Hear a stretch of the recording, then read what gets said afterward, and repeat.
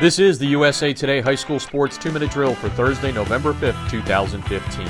I'm Jeff Fisher of High School Football America. The 2-Minute Drill is brought to you by USA Today High School Sports, America's leading platform for high school football. The Super 25 team rankings and expert American Family Insurance All-USA list have been determining the best of the best nationally and locally for more than 3 decades. Be sure to check out usatodayhss.com, the best in the game for everything high school football.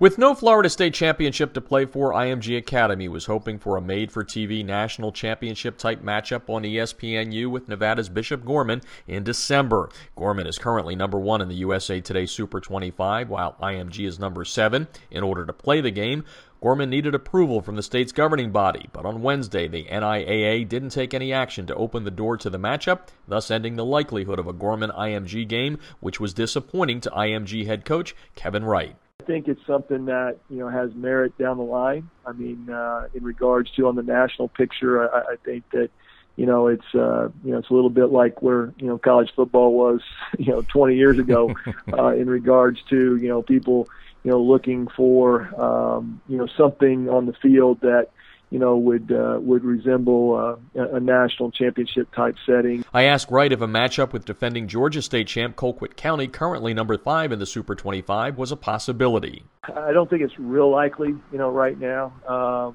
Just with the fact that you have to find a sponsorship, and I think in order to do that, they want a marquee game, and not that. Colquitt and IMG wouldn't be a marquee game, but it's still not, when somebody's number 1, they want to see that team go out and prove it. You can listen to my entire interview with Kevin Wright along with USA Today's Jim Halley talking about the national championship chase on tonight's High School Football America radio show.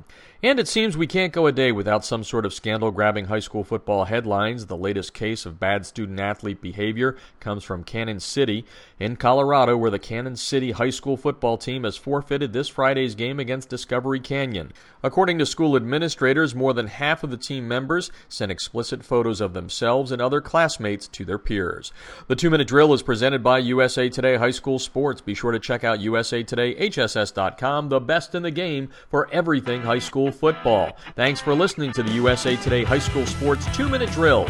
I'm Jeff Fisher of High School Football America.